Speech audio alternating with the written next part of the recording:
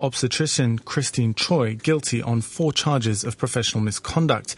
She's been suspended for 2 years. You're listening to the news on RTHK.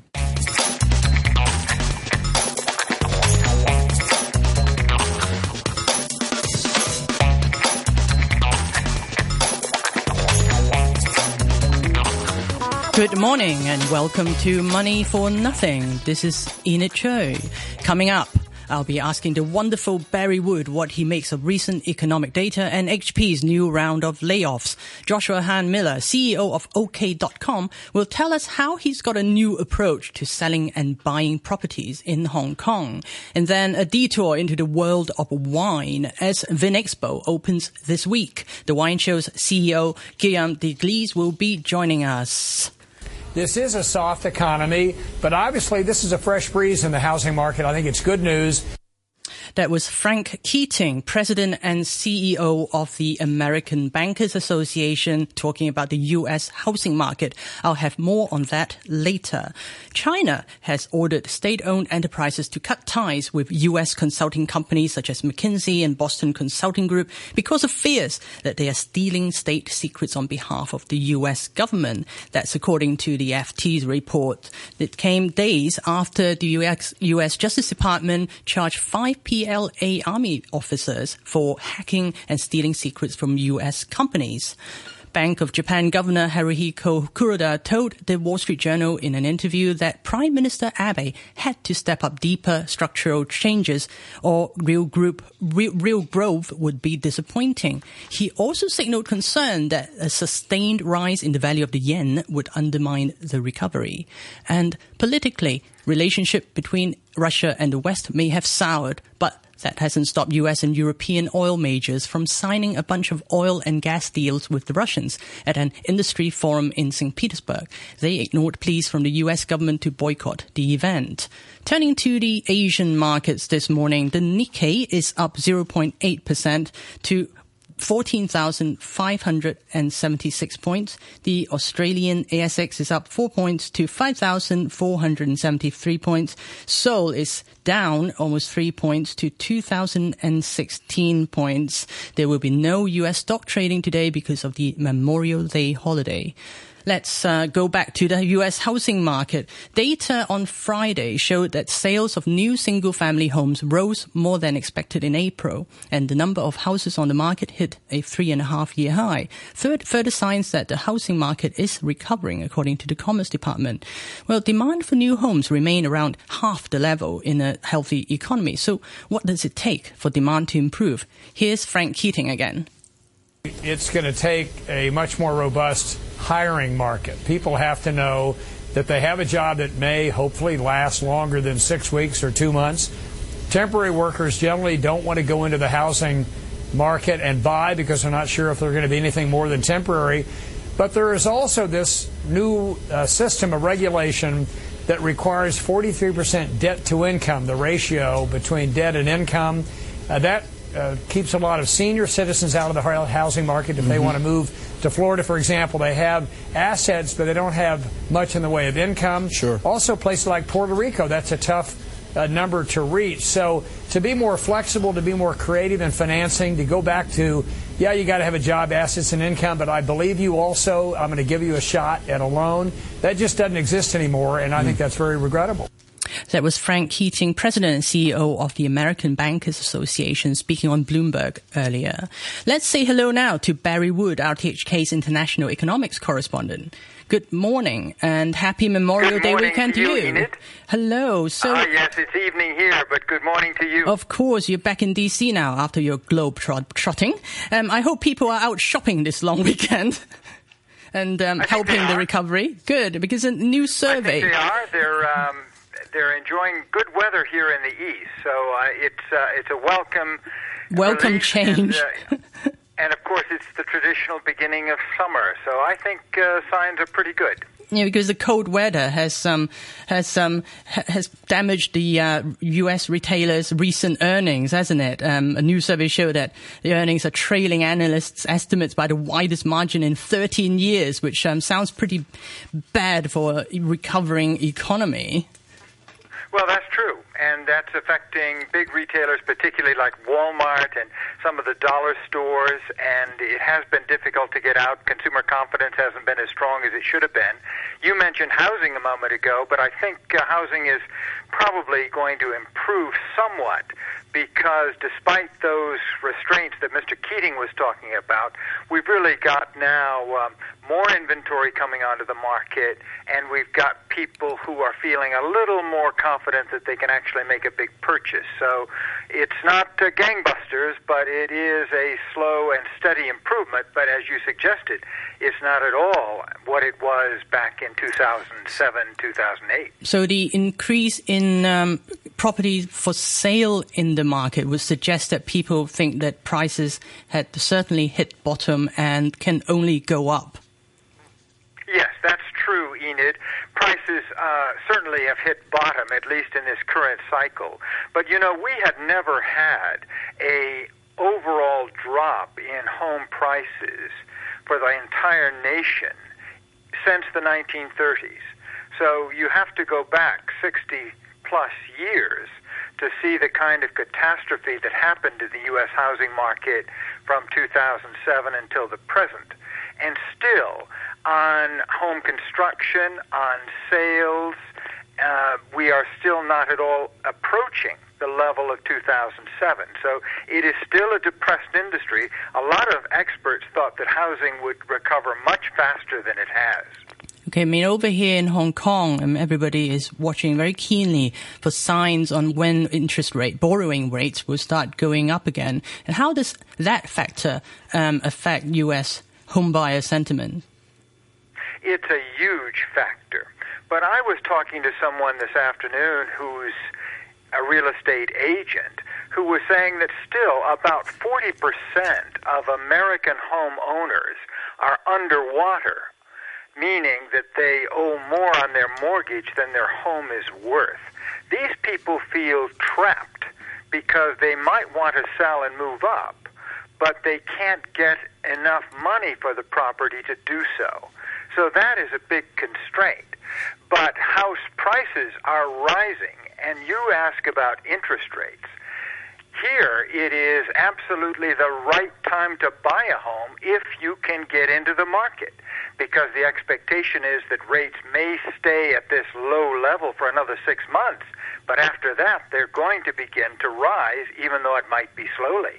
So when it does go up, interest rate, people are not expecting home prices to take a short-term dip at least. No, I don't think so. You know, in a strange way, and we'll have to see how this plays out, Enid, that it's likely that if interest rates rise, there could be a rush of people into the market because they're fearful that rates will go higher still. So we'll have to see how that plays out. But currently, if you can trade your home, if you can buy a home, if you can sell, this is absolutely the best time in modern history in the United States to do so.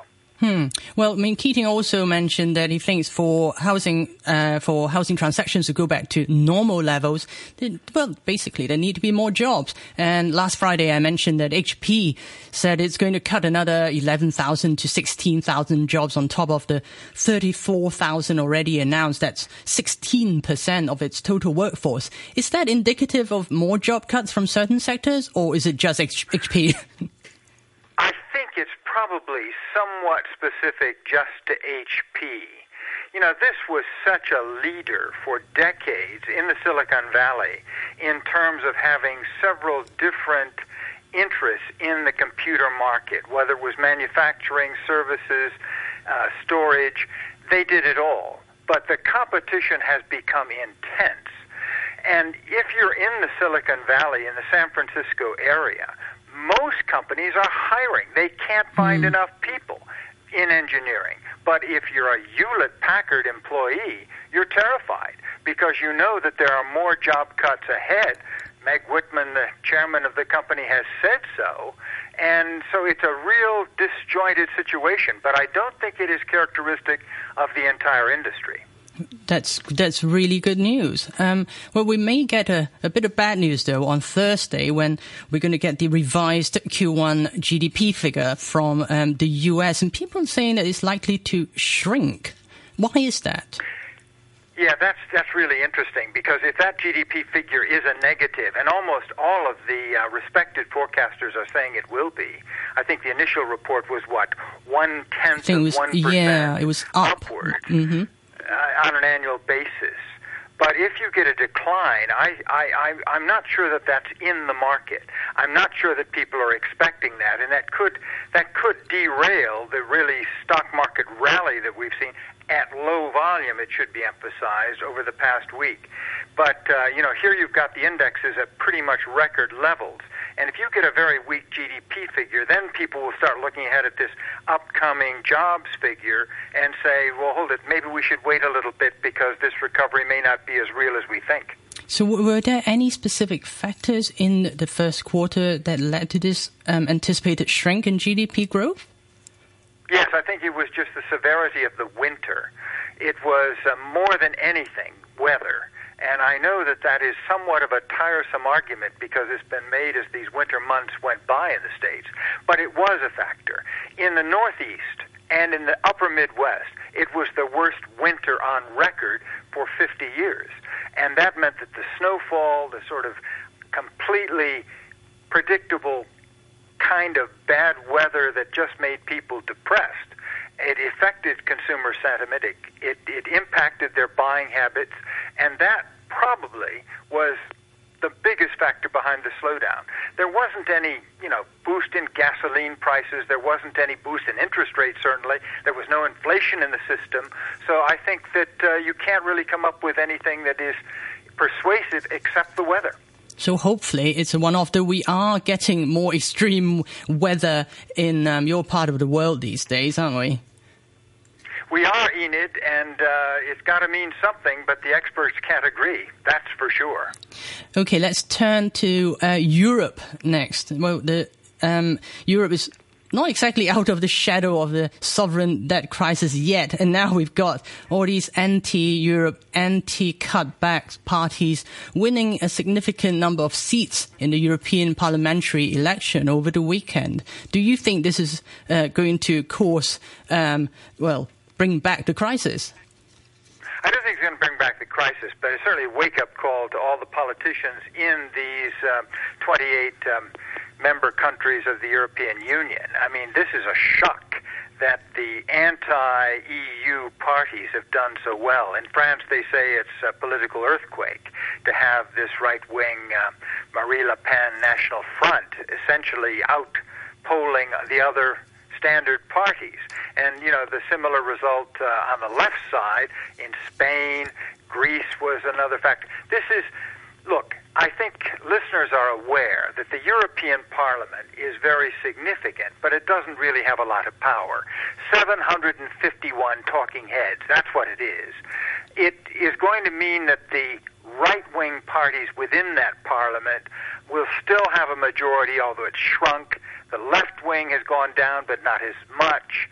But what probably will be the first impact, Enid, is that Martin Schulz, the German who's from the socialist bloc, probably will not now be named the European Union next Director General, because his party has not got anything approaching a majority. We're at 27% for the right, 25% for the center. So that means that Jean-Claude Juncker, the former Prime Minister of Luxembourg, is likely going to be the top man in Europe. But of course, the governments of Europe don't really have to follow the Parliament anyway. But this was a rising factor. Well, it's surely, surely it shows how a significant number of the European population is feeling about, the austerity drive that governments had to introduce in recent years, and government will surely react to that. And there's call for fewer cuts and higher taxes. And also, of course, there's the anti-immigration drive that's headed by these parties who have won, and that's going to have an impact on the movement of people, movement of labor. It is, and it's going to affect national politics in Italy, Spain, France, Greece, probably not in Germany, but yeah, I think it's a wake-up call, and it certainly was anti-austerity and anti-European Union. So any forward movement in terms of bringing in new members, I think, is pretty much dead for a while. And speaking of Europe, there's been gas. There was a supply of gas from Russia has been a big story recently. And now we're seeing these Western energy companies like BP signing deals with Russia's state-owned company Rosneft. Let's face it, I mean, Russia's not going to suddenly stop being a major supplier to the West because, well, they can't do without it, right? Well, I think that is the case, and you're certainly right to suggest that the Europeans are not unified in how they want to approach sanctions against Russia to penalize them for their actions in Ukraine. The Germans, the Austrians, they've all got the business interests that you mentioned. I think the dependence of Europe on Russian gas will probably continue at current levels. It's about a third. And, of course, now the Russians being aware that they're an exporting country of resources, now they want to do a much bigger deal with China, and they'll do so.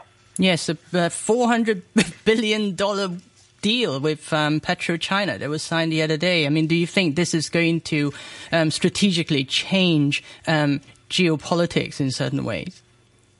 Yes, I do, Enid. I think that, first of all, China has now become for Russia the number one trading partner.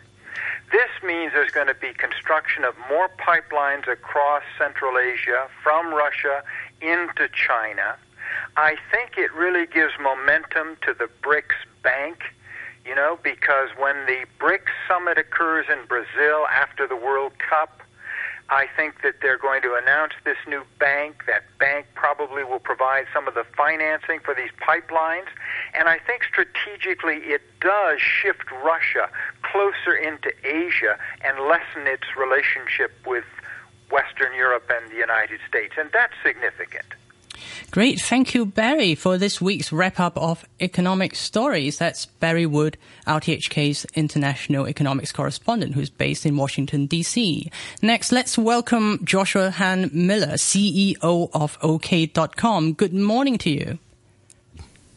How are you? I'm very well, thank you. Thank you for coming into the studio. So tell us how OK.com works. It's a property website.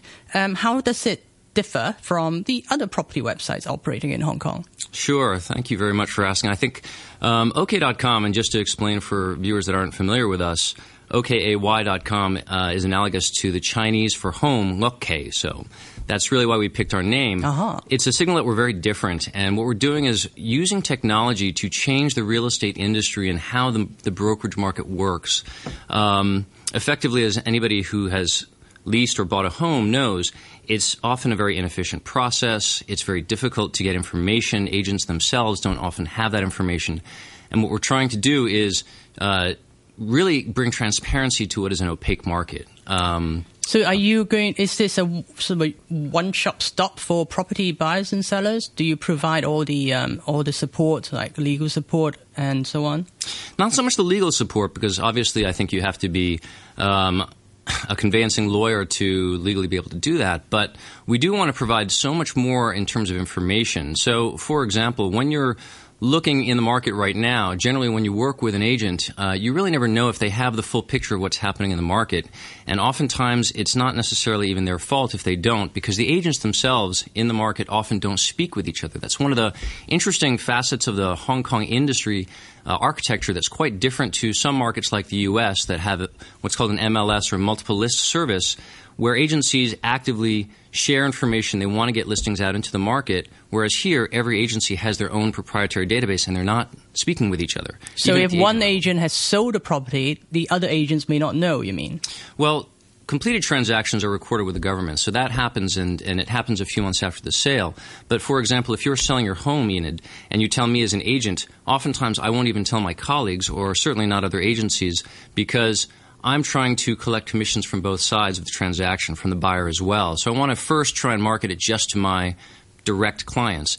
And so that conflict of interest oftentimes means that your listing your home available for sale does not get out into the market, and that hurts, of course, landlords trying to get exposure for their properties. And then if you're buying or renting, you don't see everything that's in the market because there's only a few agents that have select listings. It's very much a hit and miss process right now. So the properties listed on your website, are they exclusive to you? No. Many of those are listed on other companies' websites or at least with other agencies. I think what's unique about us is we use technology to change what it means to run an agency from a cost structure perspective. And then with a large margin differential, we change the incentives of agents. So we give them much higher commissions for sharing information. And in doing so, it means that all of our clients and the public have a much greater idea of what is available on the market. So do your customers have to pay more fees as well to the agents? Absolutely and to you? not. No, we charge, I think, similar fees to other agents in the market. We're not trying to differentiate that way. We simply want to provide a better service by providing a lot more information. So tell me, this is a rather challenging time for somebody to get into the property game with transaction volume being so low. So why have you decided to launch this venture now? Actually, that's a great question. It's a perfect time for us, in fact. Because of what we do, the agents that work with us have a huge advantage over, I think, agents working at other agencies, and we're able to give consumers a much better picture of what's available. So what that means is we can succeed despite a difficult market. So last year, for example, you know that the real estate market fell by about 40%. And on our side, we grew by more than 120%. And in fact, the number of agents joining us is growing at an even faster rate than that. So we project even more growth in the future.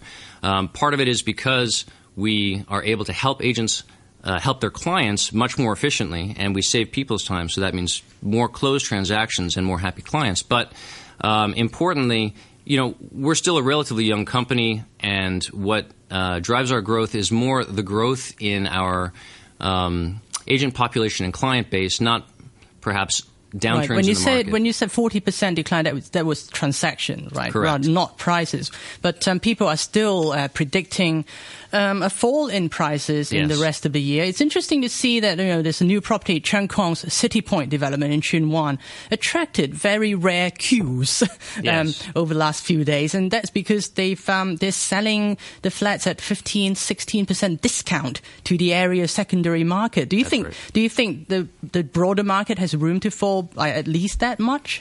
Actually, I do, and I think it's a healthy thing. If you look at what's happened in the last couple of years, you've seen prices continue to rise while demand has diminished, which is why you've seen very low transaction volumes. Supply is likely to increase further, with about 17,000 homes looking to be placed on the market this year in the first-hand market alone. So that's the most in over 10 years.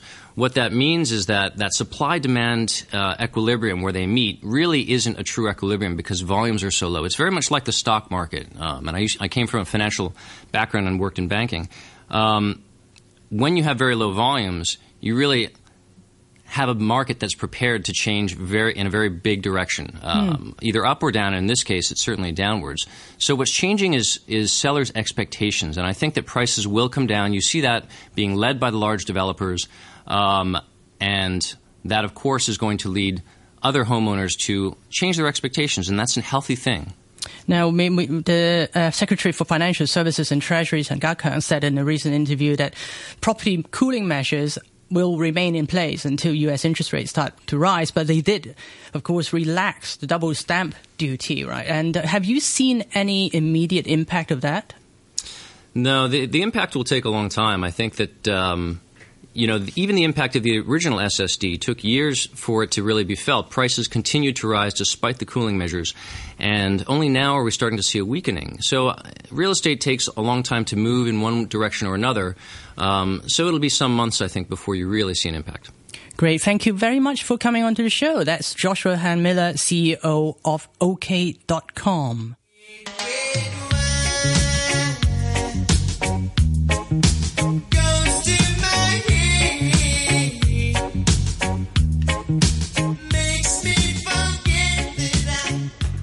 Fancy a tipple?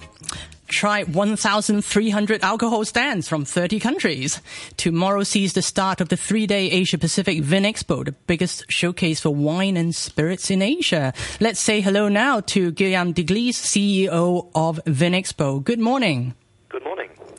So very exciting. Well, lots and lots of alcohol to try for visitors. And how many visitors are you expecting to this year's show?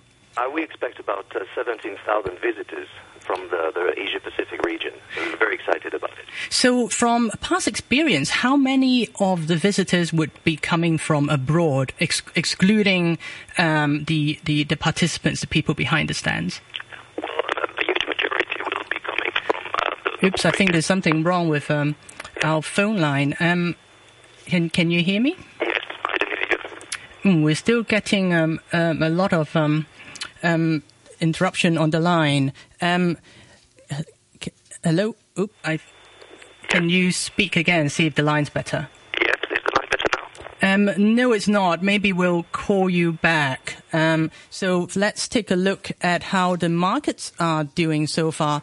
The Nikkei 225 is now up 0.6% to 14,550 points. The Australian ASX is up nearly 8 points to 5,478. And Seoul's Kospi is down, well, it has recovered somewhat. It's down 1 point now to 2,016 points. Gold is up 0.9% to 0.07% is up 90 cents rather. It's now at 1,292 points. Earlier, as I mentioned, US stocks had closed at a record on Friday with the S&P standing at, sorry about that. It's I'm trying to find the exact figure here. Sorry, I don't have it in front of me, but there's going to be no trading in the US today because it's a Memorial Day weekend. Okay, we've got Guillaume back on the line. Hello. Hello. Much better. So sorry about that interruption. VinExpo is going to start tomorrow at the convention center. So what brings VinExpo to Hong Kong, and what have you? How has it benefited wine sellers? If in the recent years since you launched VinExpo in Hong Kong? Well, you know, the Asia Pacific is by far the fastest growing region in the world now. It has been over the last 5 years with a growth of 67%, and we expect the growth to continue for the next 5 years. So obviously it's very exciting for us to host the industry here in Hong Kong after 2 years. And what are the recent trends in the wine market? Because we've seen a slowdown in Chinese wine demand. Is that a big concern for wine growers? It is a concern, of course, but at the same time we see that the expansion of the imported wines to China is growing. So this is a very good sign for the industry. And we actually see that a lot of new countries are coming to China, not only the main players of the market like France, Italy or Spain, but also the new world, for instance. Great. And what can visitors expect from this year's show? What are the highlights? Well, professionals will come to take the temperature of the trade. We'll be launching a China One Forum to discuss the main issues of the China market and its perspective for the future. I would do also focus on spirits this year. We have many more exhibitors of the spirit industry, so it will be quite interesting. But like each VinExpo, people will be able to taste, for instance, the Sauvignon Blanc from New Zealand, the Chardonnay from Burgundy, or a Pinot Noir from Oregon. So we've got all major regions with us. Great, lovely. Well, good luck with the show. Thank you very much indeed. Run out of time. That was Guillaume Deglise, CEO of